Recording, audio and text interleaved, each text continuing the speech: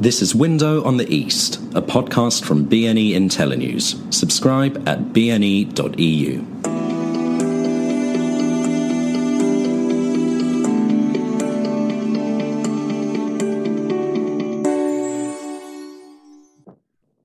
I'm the editor-in-chief of BNE IntelliNews, and today I'm joined by Ivan Takachov. He is the economics editor at RBC, one of Russia's leading business newspapers, and probably the smartest business journalist in all of Russia, in my book.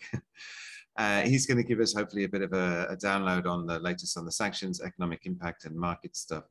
I'm also joined by Elena Rybkova, who those of you who've been here before, you know, is a regular guest. She's the deputy chief economist at the International Institute for Finance in Washington, a think tank that's she's got a specialism on, well, emerging markets and knows Russia well itself.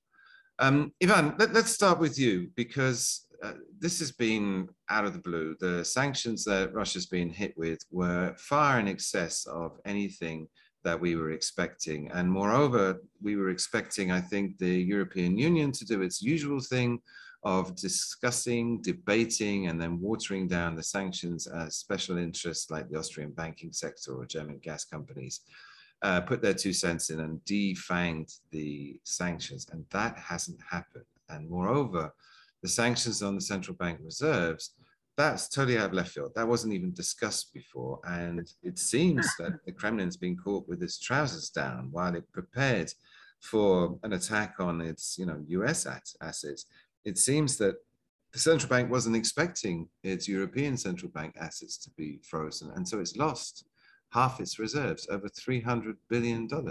Is that your reading on it? Were they surprised? Were they caught out?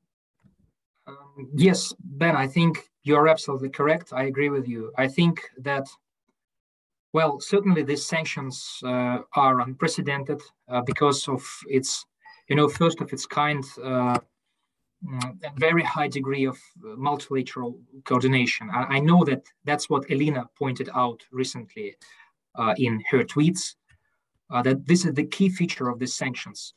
And while the sanctions from the US, European Union, and UK are not exactly the same, they are equally strong, decisive, with less than usual number of, carve-outs and grandfathering provisions. And of course, I think that, Russian government really has been preparing for some sort of sanctions. And I think that it's clear to me that Russian Prime Minister Mishustin was honest when he said recently that Russia has been preparing for months to such Western sanctions in response to DNR, LNR recognition. So we see that some emergency decisions which are currently being taken by Russia, it is not where the government is improvising. This is some pre-planned things. But I actually think that Russian authorities could not expect such severe sanctions, as you've been absolutely correct, as blocking virtually all Western-based assets of Central Bank of Russia. And if you recall, for example, some Russian finance ministry comments, I guess a half year ago or so, they were clearly preparing for some sort of maybe US dollar assets freeze, but not euro assets, of course, euro denominated assets, because that's what they called euroization of reserves, trade, and so on. So shift from US dollar to euro. Can I ask both of you? Yeah. It's not actually clear. I mean, Borrell said 50%. I'm sorry, can you hear me? Yes, yeah, can you repeat, please? Yeah, you're good. There was some disconnection. I was saying that it's not clear exactly how much of the reserves have been frozen, but Borrell said 50% in their estimation. We're talking about 310, 320. Is that sure now? Is that money actually gone? I mean, because it's the data we have is 6 months old. And so there was an opportunity to move a lot of money around in the last 6 months. But it seems, I mean, do we have any idea if the did that? Yes, I see. So we do not know exactly, of course, what was European head of diplomacy, Borrell, said. He said that about half of financial reserves is being blocked, right?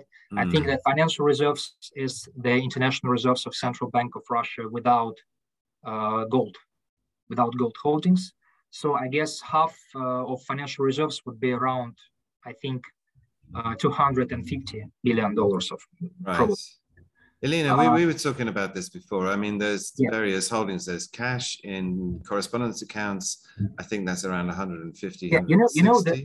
Yeah, the main problem was that, this is a sort of two-edged sword for Central Bank of Russia because, it could not really shift much of its reserves to yuan or gold assets, which are not at risk of being blocked, because that has little practical sense in terms of central bank's firepower to conduct a fixed foreign currency interventions, to prop up ruble.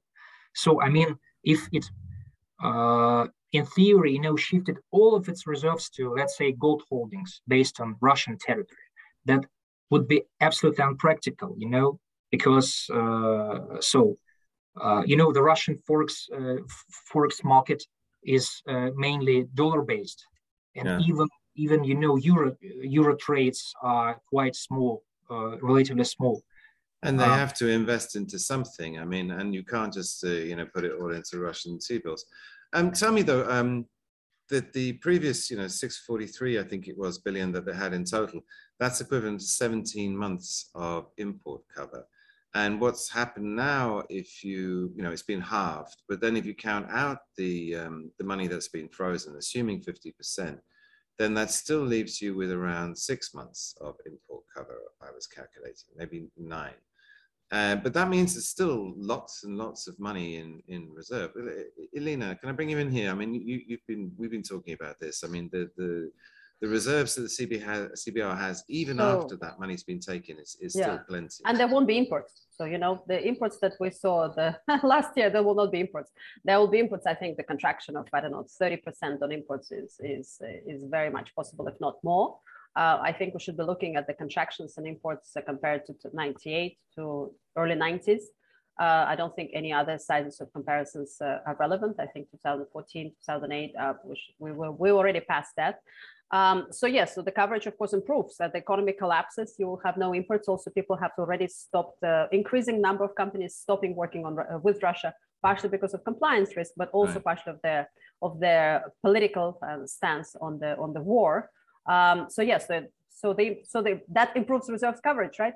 But at the same time, we've got like record current accounts surplus, 120 billion, as 125 this year. So money's pouring in. So to some extent, they can replace this, and the balance of payments will only improve. So that number, that record current account surplus, will only go up. So it's going to be able to replenish its coffers. Not super. Well, then this is a crisis, and the piggy bank is very tempting. Who's the first one who runs the piggy bank? Will get some, and the last ones in the queue won't.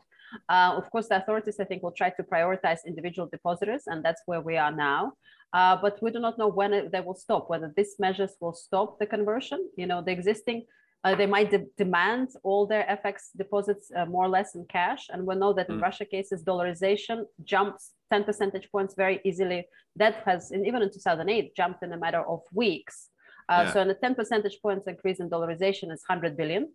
And then if they'd would like to withdraw in cash, especially their FX deposits, unless you're ready to freeze it, that again will drain out 200 billion from the system if they say take out everything. But Ivan, specifically on that point, that does seem to be one of, it does seem on balance that the reserves that the CBR retains are sufficient.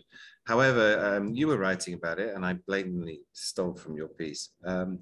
But one of the weak points is there's a big mismatch between the dollar liabilities in the banks and the dollar assets, in so much as they've got about $146 billion, the banks, in cash, but they've got $280 billion in deposits, which could be called. And although the state's going to work hard in order to stop a run, I mean, that differential, that ratio is equivalent of just over 17%. which as for a capital adequacy ratio is usually sufficient. However, there is going to be a demand specifically from VTB and Sberbank, which are now no longer allowed to operate. And so you're actually going to have 100% demand for those dollars in those two banks, which I think comes out at around 90-something billion dollars, in so much as if they've got half of that, 48, they simply don't have enough. They're going to have to go to the central bank and ask for $60 billion in dollar cash in order to meet the demand from their deposits. And that's just the retail. If you add in the corporate, it gets even bigger. You're talking about $100 billion demand for dollars that the central banks are going to have to cover if there isn't going to be a banking crisis. But is that going to happen? I mean, there've been long queues already, and haven't they already started introducing some sort of controls and withdrawal limits? I mean, what's going to happen? Is there going to be a banking crisis? Yes, you are correct. There are already queues for the ATMs to withdraw dollar cash, to withdraw rubles, and there have been introduced some limits for cash withdrawal. You're correct. For example, in Sberbank, I think you can withdraw I don't know, maybe $200 at once or so.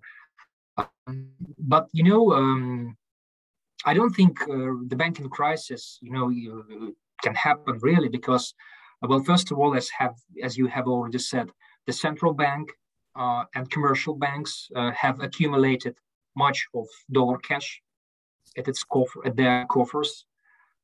So in December 2018, the central bank reported it had around, I guess, $30 billion of cash and more dollar cash with commercial banks. So at that time, then it stopped reporting this data, by the way. So I think that, of course, all FX deposits won't be called, at once. And I guess already also that, some big corporates, I think in time of, some crisis events will be asked just not to withdraw dollar deposits. I mean, yeah, no, that's the advantage of having a lot of state-owned companies in that 280 that's in deposit, is that they must account for a very large chunk of that dollars, and they could just be told, leave it, don't touch it. But stepping back with the specifically last thing on the central bank freeze, that it's extremely painful, incredibly expensive. However, in terms of wounding Russia, of actually forcing it to do anything, the central bank still has enough to work. It still has effectively enough money to sanction-proof, in this particular regard, the economy. And so it can carry on. We're not expecting any drastic repercussions from this, are we? Well, I think we do expect drastic repercussions from the sort of conjuncture of all the sanctions. I think we need to start thinking about completely new paradigm here. And you even saw the communications and central bank, they're still trying to manage the situation in the technocratic way, which is a great response. But if this situation drags on, we need to start thinking in terms of Venezuela, Iran. I'm not hoping not North Korea, but this is a completely different level of economic engagement with the rest of the world, where as you heard some of the statements that once SWIFT, happened, there are conversations of a trade embargo type of sanctions. So I think it's very difficult to stabilize the situation if you're still thinking that you're going to go back to a more open economy. That is one way of managing the situation. But if you're beginning to think that that's it, we're going Iran direction, then it's a very different way of managing the economy. And it's also different demands that will come on the central bank from the authorities. So what are the concrete differences then? I mean, between a Russia as a European country, which it has been with open current account, to an Iran-style kind of, a fully closed capital account and very limited trade transactions based only on commodities. And then likely pressure on the central bank to print money. So does that really sort of undo all of the prospective prosperity? I mean, I was just writing this morning that, going into 2020, the economy was doing fantastically well and real incomes have suddenly started to rise and stock market was doing blinding, hadn't been that high in 5 years at least. And then suddenly you're saying that we're going to go to this hermit state. And it's going to have limited trade. The economic growth has been constrained in a way that, we now had subpar growth before, but now it really going to be unable to grow going forward until as long as this regime is on, no?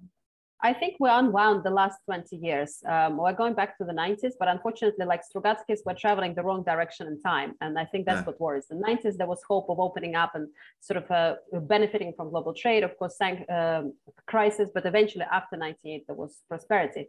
But now we're in the 90s, but sort of traveling the opposite direction towards independent payment system, independent a domestic financial system, independent circulation of foreign currency.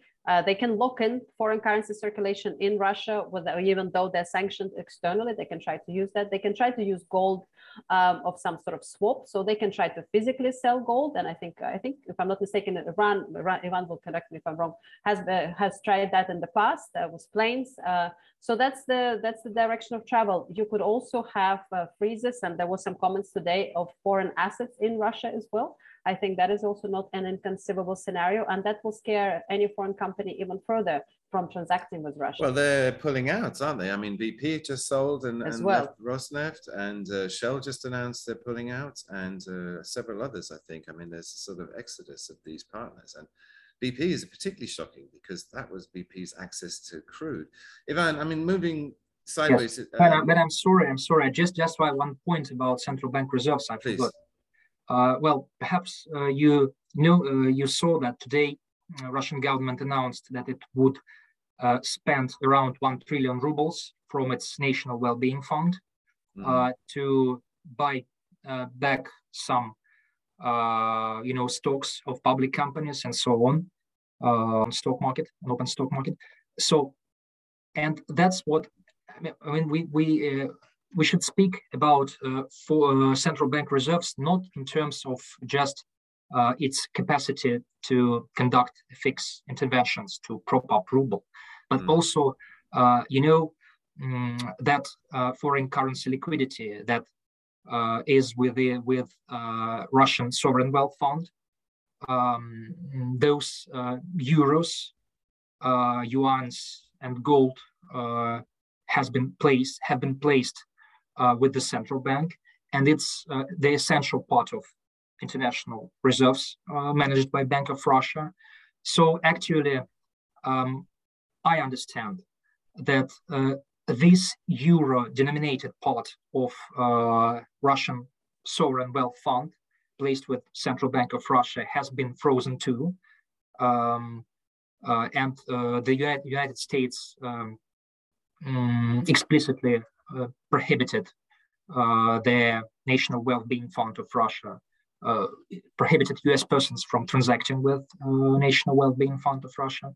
So I think that this is the question where they will take this 1 trillion rubles, because they just must sell probably yuan-based assets, which are left, yes, non-blocked, probably sell gold. But I think there will be some issues with that. There will be problematic because of liquidity issues, because they probably could not find proper buyers at fair price, for gold divestment. So I mean, we don't know exactly. There haven't been statements from the government on how they will get this 1 trillion rubles, from the National Well-Being Fund. But I understand that we will have to sell some gold and some yuans from it. Tell me, you wrote again, I think yesterday or recently, about the banks, because another part of why these sanctions are so crushing is they come in tandem. I mean, Lena made a great point the other day, is that the sanction proofing with all the reserves was designed to deal with a cascade, a series of sanctions, which, in the past have been put in one after the other and scaled up. And what's so debilitating about these sanctions is that they've been very harsh, but they've all come at once, causing maximum damage, maximum panic. We've seen what's happened to the ruble. We've seen what's happened to the stock market. But the SWIFT sanctions, again, it's not a blanket ban. they're going to leave some holes. And I think it was von Leyen or Borrell said that they didn't want to punish the Russian people. So here in Germany, we have 8 million Russians and they want to send money home to their babushka, dedushka.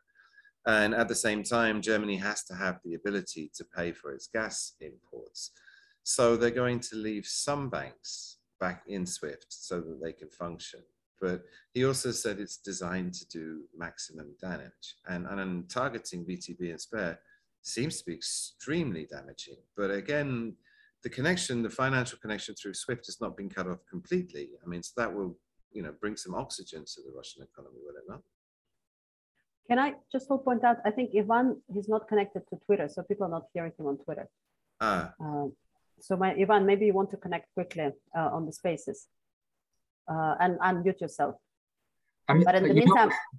So we've been having problems with Twitter connection because they have been intentionally slowing it down. So I use VPN service to get access to Twitter. Okay, so for those listening on Twitter, Ivan cannot connect properly because he's using VPN and his connection is being slowed down. So people just, if you have quiet periods, it's because Ivan is having difficulties to access I've got a workaround. So I'm going to invite Dave, and then he can use his Twitter access to. In the meantime, we can respond to your. Welcome to the new Russia. If I switch on my VPN, I think I will lose connection with you, probably. So Ivan, it's great that you're still in the room there. So we're happy about that. We're going to do it via my colleague Dave, and he's just connecting now. So hopefully you'll be able to hear Ivan. Ben, I'm sorry. Yeah. Yeah. No, I can talk about SWIFT in the meantime. So just Elena, let's listen. So I think SWIFT gives room for further escalation, and I think we should not forget there is further escalation. That I think everybody is sort of it's only Tuesday. It's going to get worse potentially. So there is room for further escalation of disconnecting individual banks. I think it was a shrewd way of doing it, in a sense that you start with certain banks, see what happens, and then you go further, rather than disconnecting full of Russia and then trying to figure out that whatever insect sounding of institution that they tried to do for Iran, that only had one transaction in its lifetime. So I think it's important that they kept some banks for continued transactions, see how this works through the system. And if they need to, they can continue sort of tightening. Also, for SWIFT, you can try to actually then, even if you could disconnect majority of the banks, you can still carve out the energy. You can now tighten that as well, because there is a very broad range of things that that we can still transact on with Russia. You can tighten that out, and via SWIFT you can try to sort of sift through transactions like that, and especially bulky energy payments, they probably would be able to see and be able to clear them. Yeah. So it's the beginning. That's what I'm trying to say. When we talked about this, you and I, specifically in the run-up, trying to see what would happen, we kind of discounted the SWIFT ban because the energy payments was a problem. And then we also discounted the war. So who saw that coming? I mean, I thought it was possible, but who thought they'd actually go through with it? But not the baseline. Yeah, but counting out the energy, the SWIFT, but we don't actually know which banks. I mean, Ivan, you're online now via my colleagues, so they can hear you on Twitter, I hope. But we don't actually know which banks have been hit. I mean, we do know Sber and VTB. And in fact, I've been told that the cards have already stopped working. But we don't know the full list. So like Elena says, I mean, is it going to be, they're going to start with the two biggies, which is already extremely painful, and then progressively introduce more? Or do we have any sense or feeling about how that's going to work? Yeah. Yes. I wouldn't overestimate. My mic's not unmuting on Twitter Spaces. I've got to reconnect. Sorry to interrupt. Okay, look, do you need me to re-invite you? Yeah, I'm going to have to reconnect and get re-invited. Bear with. All right, just hit me on Skype and I'll do that. Sorry, guys, we're having some technical problems. I'll send you a request quick. I got it. Okay, so I think it's a good example of what's happening with SWIFT right now. A few people ask me, so what's the big deal? We're going to figure out what's the different bank we can work with. They've disconnected some banks that will transact via others. if we're having troubles connecting via Twitter now to Ivan, he's on VPN, then another person is trying to call him. Imagine what kind of swift discussions are happening across the world. That's a very good example of what's happening on Swift. Exactly. I'm connected now, so who wants to speak? Yeah, so Ivan, go ahead. So you're connected. You need to unmic though. Yeah. I wouldn't overestimate the SWIFT ban right now because, as far as I understand, first of all, already sanctioned banks would be disconnected from SWIFT. Yes, I saw that Germany had indicated that there probably will be some SWIFT disconnections for some unsanctioned banks, which is quite strange to me. But and I'm sure that, of course, there wouldn't be some blanket ban on SWIFT, from the whole Russian banking sector, because of course it will put to risk the energy trade and the broader commodity trade of Russia with the West. So, but what I wanted to say, to note, that actually, over the past days, we in Russia started to fear of, probably some export-related sanctions on Russia. I mean, you could see that Canada was the first country to announce effective oil import embargo related to Russia. So, of course, there are negligible amounts of oil being imported to Canada. But I think that could be some hint that the West probably maybe thinking of going after, disrupting just maybe at least part of energy trade. So yes, I understand that the West depends on Russian oil and gas and so on. But if you recall, the United States had mobilized alternative sources for gas shipments to Europe recently. So, and I think that probably they could be talking to, I don't know, Saudi Arabia or what to replenish those volumes lost from Russia, for example. Now that's obviously another upshot of this is that Russia and Gazprom in particular have been working very hard to get these long-term contracts. I mean, they're looking, how are we going to sell 100 years worth of Yamal gas? And that's probably going to be one of the most severe long-term consequences, is that the diversification away, rapid and complete diversification away to an extreme extent, is going to accelerate. Here in Germany, Scholz already announced that they're going to build the first 2 LNG terminals. Germany doesn't have one, and they're going to rapidly do this. Not that there's enough LNG around to meet European demand. Can we move again on to growth? This 20% hike by the CBR, I remember in 2014, they put a 17% emergency hike in order to stop the ruble, which was in free fall. When they did, it went from 100 and whatever it was, 8 back to, I think it was 96. However, I'm just looking at it now and it's back to 104.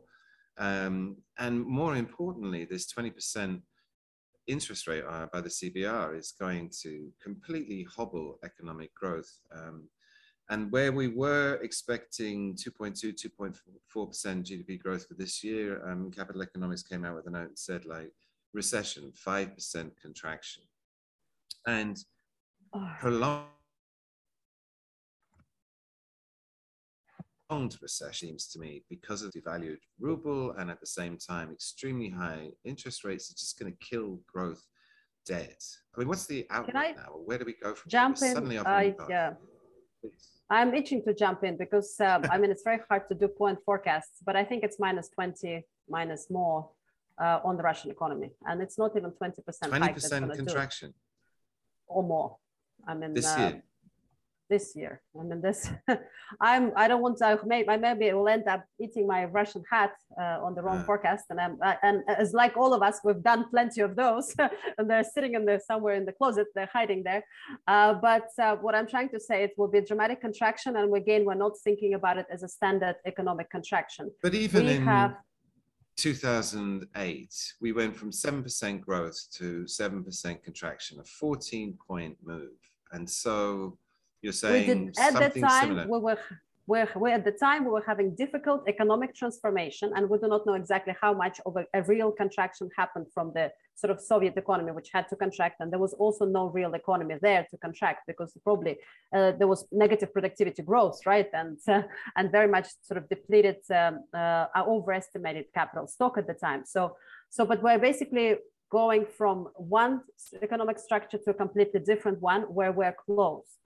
And I think that's what causes this big contraction, because the things work. Of course, imports will contract massively, so that will help you a bit. But in terms of, let's not forget that a big chunk of domestic production comes from imports. So imports are an important part of the value chain of a lot of our industrial output.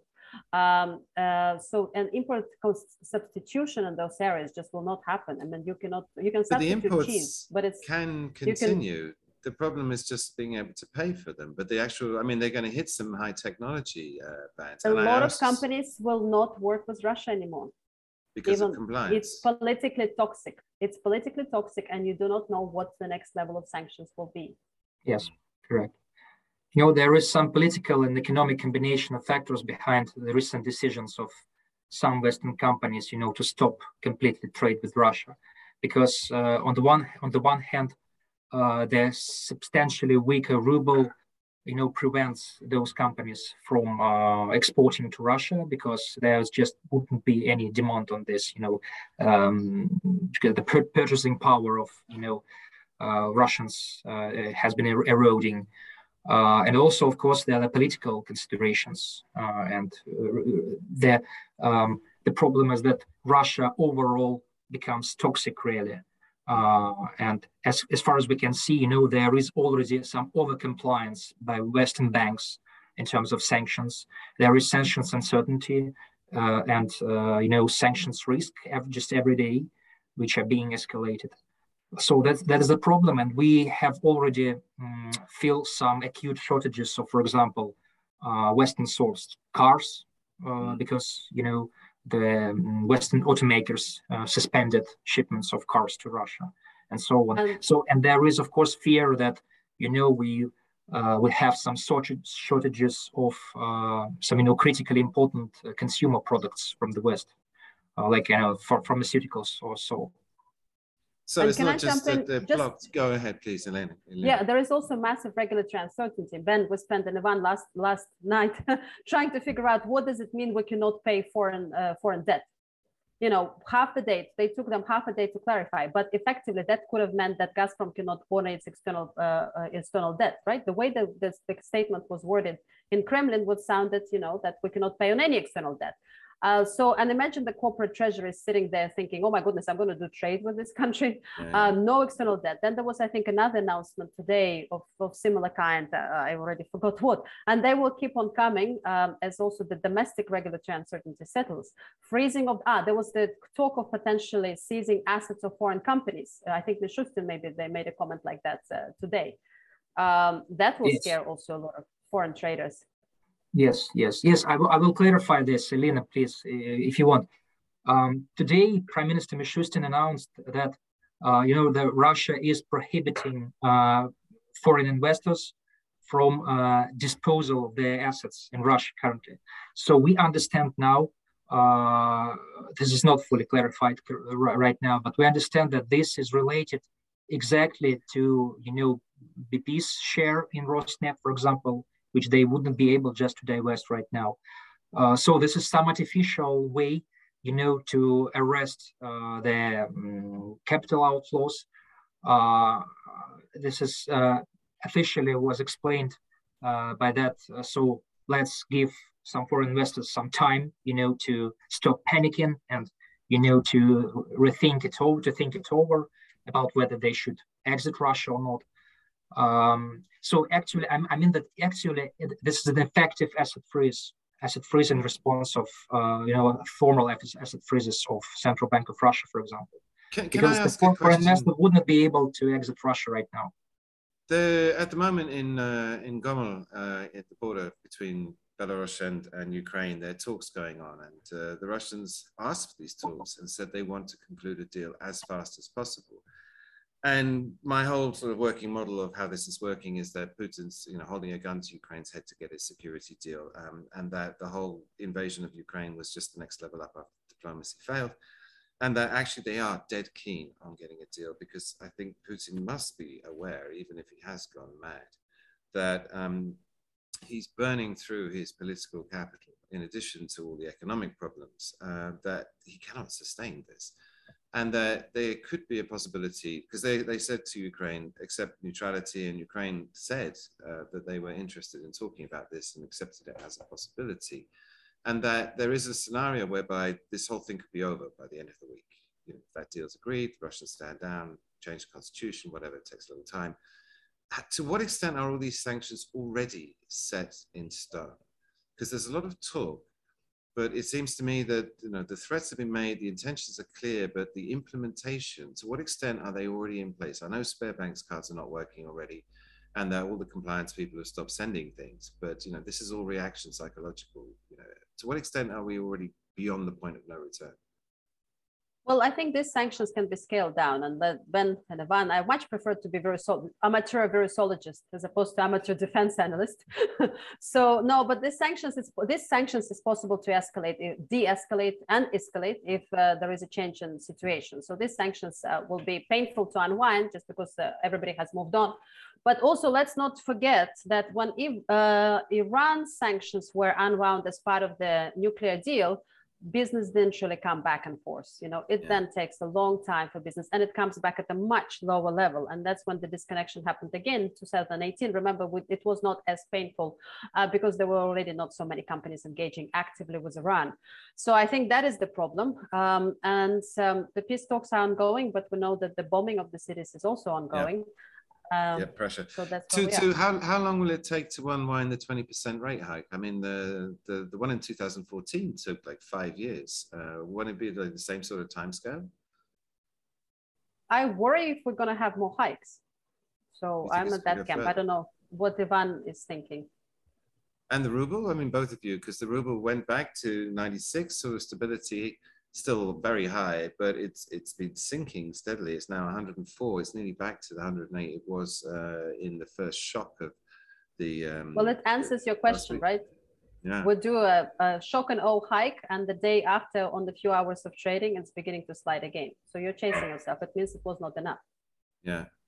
So you think there's going to be more rate hikes and soon? I mean, if it starts to, could it go into further meltdown? Some people, Tim Ash was on Twitter and did a poll, and half of his respondents predicted 300 to the dollar, which I don't know, it seems extreme, but then we're really in uncharted territory here, aren't we? But I think that's what we were discussing earlier in terms of technocratic approach and sort of trying to switch from that to facing the new reality. Because in the normal balance of payments crisis, what you would do, you would let the ruble slide enough and then do massive hike, calm the population, make sure there are no more further withdrawals and conversions. And then you have, say, sometimes in a very good situation, because the economy contracts so much, you have maybe even 3 months when you can start beginning taking off hikes. But we're not in that situation. We did not manage to calm the market with the rate hike. We're still, I don't know if Ivan knows better, but it seems like the withdrawals are still happening. People didn't stop. People don't believe in it. And I think we possibly will have to go more into tightening of capital controls, because you might not be able to hold it with the rate hikes. This is not the regular situation. Nice. At some point, rate hikes become meaningless because you're working through the expectations channel. And what is the expectations? What is the right expectation for people, for grandmothers and grandfathers in the regions to stop withdrawing their cash from the bank? I do not know. Another topic I want to touch on is external debts. And I forget the number, I think 480 billion, something like that. But there's been talk that there's a possibility that the state and the companies, they're going to claim force majeure. You've made it impossible for us to pay, so we're just not going to pay. It's not our fault, and walk away from that debt. But again, given the experience of 1998, where the government went out of its way, it didn't default per se, it did a technical restructuring, 5 years delay. Because if you ruin that reputation, you've ruined it forever. And that affects your ability to go to the debt markets. But then again, what Elena's been saying, that's just like, that's out anyway. If we're going to go into a hermit-style pariah economy, you can't go to the debt markets anyway. So why pay back this money? Just walk away from it. You think that's what's going to happen? I think politically certain sanctions will be very difficult to take off. I think politically in the US, sanctions on sovereign debt will not come off for a very long time, even if there is meaningful de-escalation.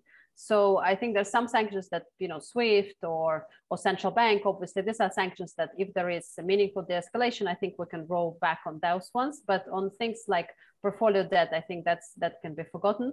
And I think, Ben, you're right. I mean, in 1998, there was a very different objective. There was objective to reintegrate with global capital markets. There was a sort of unsuccessful, but still IMF programs with that objective. All international community was trying to come in and try to see how we can make it more integrated in the global capital markets and trade. But now the objective seems to be the opposite. So then your priorities, the government, as the authorities, always first and foremost should be local citizens, local, especially individual deposits, and your last priority is foreign debt, and that's why you see defaults on foreign debt and maybe not on the domestic debt. Ivan, specific question about I'm sorry, Ben. Can I just share my opinion on the default issue? Well, I think that Putin will do everything to avoid any defaults because we know that he personally hates defaults, and his policies of early 20s were very much in response to 1998 state default on state debts. So when he started to to build those fiscal buffers and so on, and to reduce the external debt, so we have relatively small total external debt in Russia, including corporate debt. We have really some provisions in Russian state corporates Eurobonds issues, for example, Gazprom's issues, which allows them, to repay investors in rubles, for example, instead of dollars, if the ability to pay in dollars will be impaired. So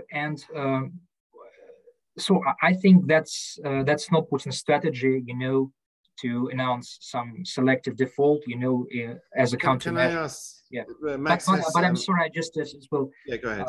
Yes, but there is a risk that Russia just would be not unwilling, but would be unable, to pay debts due to some technical difficulties related to sanctions, of course.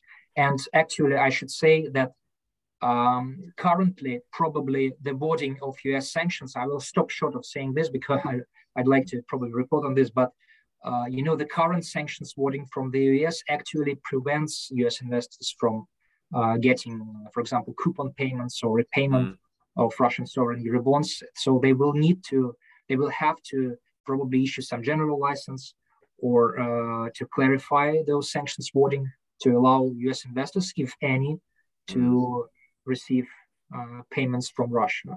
I've got a question from Max Hess specifically about selective defaults. I mean, are they going to do that? I mean, it's a way of striking back. So the bonds or financing for Nord Stream 2, for example, they'll just claim like that was your fault. It was a political act, and so force majeure, we're not going to pay that. Or bonds related to Sberbank and VTB, same thing. It's like you targeted us for political motivation, and we shouldn't be expected. And so we'll see a general willingness to meet obligations, but on specific cases like that where they claim it's political, that they'll punish back by just saying, right, you're going to walk away from whatever it is, $100 billion. That's your fault. Yeah, you can see that? Yeah. I think there is probably a risk of some selective defaults given the dire situation with fixed liquidity right now. Well, probably yes, but I just did not think about it really much, for example, as related to Nord Stream 2. Well, I will need to think it over, really. If this scales up, is there a possibility of retaliation of like Gazprom for once actually using its gas as a political weapon and cutting Europe off? Because, Elena, we said before that Europe can't do without Russian gas. It would cause a massive, massive energy crisis as soon as like next September. The prices would go. We had $2,000 per 1,000 cubic this year. We'd be talking about 20,000 because Europe has no choice. And also, of course, for the global commodity prices, if oil price goes to 150 or 200, you will feel the pain in the US where everybody is driving, especially lower income, and there is no other infrastructure to get to jobs. And it's a huge part of the consumer basket here. So there's definitely sort of political and global economic implications of that. But that to me means that you can continue tightening on the financial sector. You can continue squeezing out the financial sector, drying up, and just leaving the carve out just for trade of oil and gas. I mean, Iran for a while had their embargo, was very focused specific products. The only difficulty here with Russia is that one has to go very seriously down the list of all the products that Russia exports, because then there are nuances. We all remember Rusal, fertilizers, you know, so then you need to think very carefully. European Union has been working on their strategic dependencies in trade, especially after COVID. You know, they've started working the economic sovereignty from Trump on China, not so much from Russia, but now, as you say, now it's galvanized to try to diversify. And they point out that there are not only oil and gas, but other strategic exports that Russia has. But it's not inconceivable that there is a list, it's trade embargo just to that list, and then the rest of the financial sector is squeezed out. Because what worries me, it's all becoming extremely unpredictable. And I did a blog, just raised the specter. I mean, Russians could, and maybe rightly justify it in so much as, well, they could say that this is an act of economic war, that we're now at economic war with Russia. Von Leiden specifically said these sanctions are designed to do maximum damage. They're designed to degrade the Russian economy, to reduce growth. And that's not what sanctions normally are for. And that sanctions are like supposed to be a diplomatic tool whereby you change someone's way of behaving, and they're supposed to be structured like, if you do this, then we'll take that one off. These are an act of war in so much as they're specifically designed to undermine the Russian economy. And if the Russians, and they've mentioned this, they haven't said anything yet while the Ukraine thing is going on. But there's a distinct possibility that they will turn around and say, right, you just declared economic war on us, and we're going to strike back and cut you off from gas, and plunge Europe then into an energy crisis. This could all go very pear-shaped if these peace talks in Ukraine fail. But are we just, I mean, Ivan, you're sitting in Moscow, you must have a feeling. Do you think that's possible, that we go to full economic war with retaliation on, extreme retaliation on the Russian side? Because they're going to take this as an extreme attack. Yeah, sure. I think we're actually quickly approaching to this phase. As we see it from Moscow, you know, we see that the strategy of sanctions as a deterrent has clearly failed in the West. So they have demonstrated lately the dramatic shift, the dramatic shift of their approach to sanctions. So they really punish Russia now, and they would stop short of, you know, openly suggesting that they want damage for, I don't know, Russian people, Russian general population. But actually, we see from their measures, from their decisions, that they really want to hit hard the broader economy. For example, there has been unprecedented ban on, you know, European exports of aircraft to Russia, and they, you know, explicitly said that they want to, you know, to make movements, travel within Russia more difficult. The ban on export of, you know, technologies, of course, will hit hard because, you know, there are already suspension of deliveries from, you know, chip makers and so on. So, in Russian people are actually fearing that, you know, their ability to buy smartphones like iPhone will be impaired, disrupted, so on. Okay. So I think that the approach is clearly that they want, you know, Russian population will suffer a bit because, you know, probably that this is naive, of course, but they think that, you know, this will help them to rise against Putin or so on. Well, that was actually the last topic. We were in the last 10 minutes, and I was talking to an investor friend of mine in the States who was listening to State Department briefing, and they're talking there yesterday about the possibility of palace coup, and also the people are very unhappy. All the Russian friends I've talked to, they're just in shock. They don't want this. This is pointless. There's no support amongst the people for this war. And also from talking to my diplomat friends, they say, again, amongst the soldiers on the Russian side in Ukraine, there's a lack of morale, that they're going through the motions, but they're like, why are we here? Why are we attacking Ukraine? These are our brothers. But specifically, looking at the business which Russia has relied on to make this transformation, their dreams have just been destroyed, in so much as we just had an IPO boom, a dozen IPOs, made those guys billionaires. The pipeline has at least another dozen companies in it. And what you've just done, what you've just said to Russia's entire business elite is like, it's over. You're finished. You can't IPO. You're not going to be a billionaire. You didn't get out in time. You're going to have to serve the local market. It's going to be shrinking and depressed. And that all sets you up for a revolution. I mean, we've already had Deripaska and Friedman and Chubais come out publicly criticizing it, kind of mild, but they did. That, and the rest of the corporate Russia has said almost nothing, but they're terrified. We tried to have a podcast with some Russians last week, and they actually pulled out as soon as the war happened. They're just like, it's a hot potato. We don't want to go there. I mean, do you think the chances of like a popular revolution, maybe not, an elite revolution, maybe yes, a palace coup, maybe also? I don't know. What are the chances of that? Yes. Well, I personally don't believe in, palace coup or popular revolution right now, but I think that we clearly see many signs of, ruptures within the business and political elites. Officially, of course, everybody is united around Putin, but, informally we see that, and we read it from some, people who know it, that there is some confusion and disarray within the elites. For example, you have, the financial economic bloc of the government, people like Nabiulina or presidential aide Oreshkin, the former economic development minister, who, of course, did not commit to correct the, geopolitical mistakes of their leader, and they did not want to, to engage in crisis management of the economy, in wartime. So there are clearly signs of, disarray and confusion. Of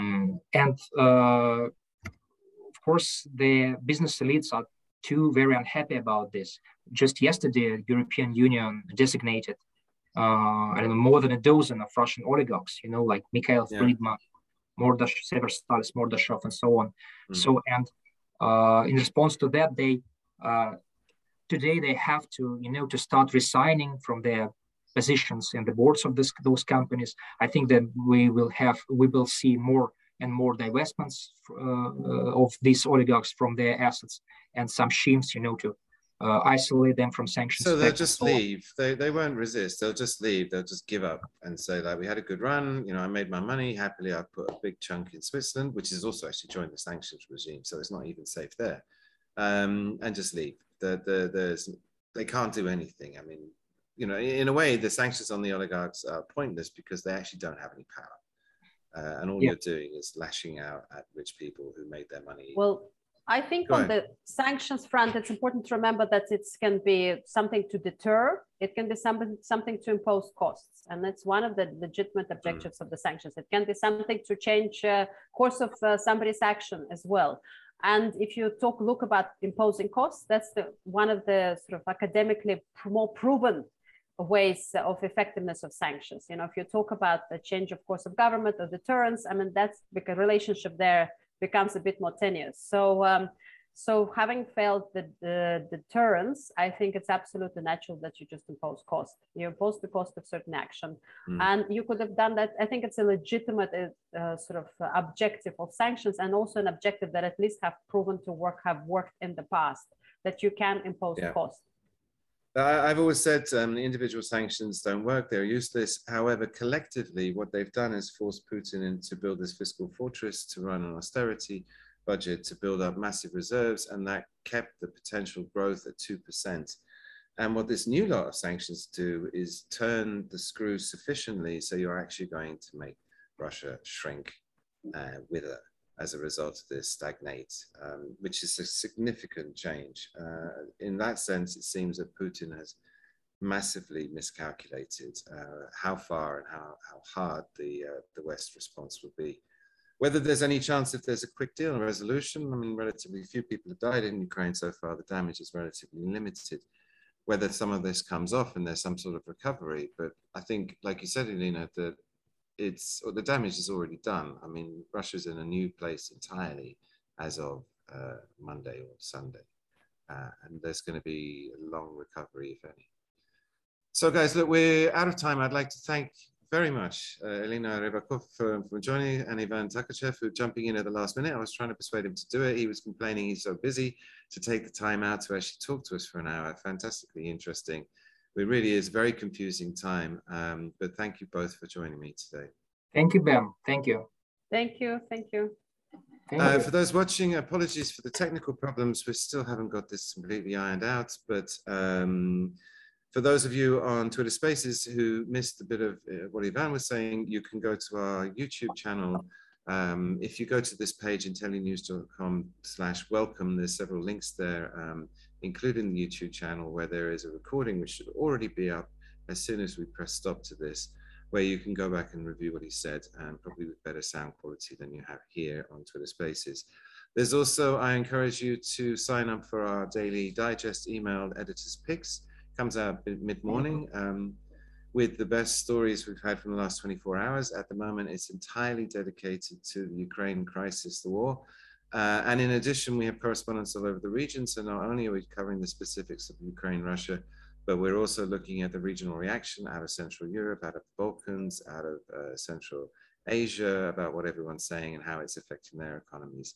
That's for free. You should sign up. And if you're really interested, then take the 2-week trial to our premium service, where there's even more detail, drilling down into the macro and business aspects of all of this. So once again, thank you for joining me. I guess we're going to have to do another one of these pretty soon, as the situation is still unfolding very fast. Until then, take care. All the best.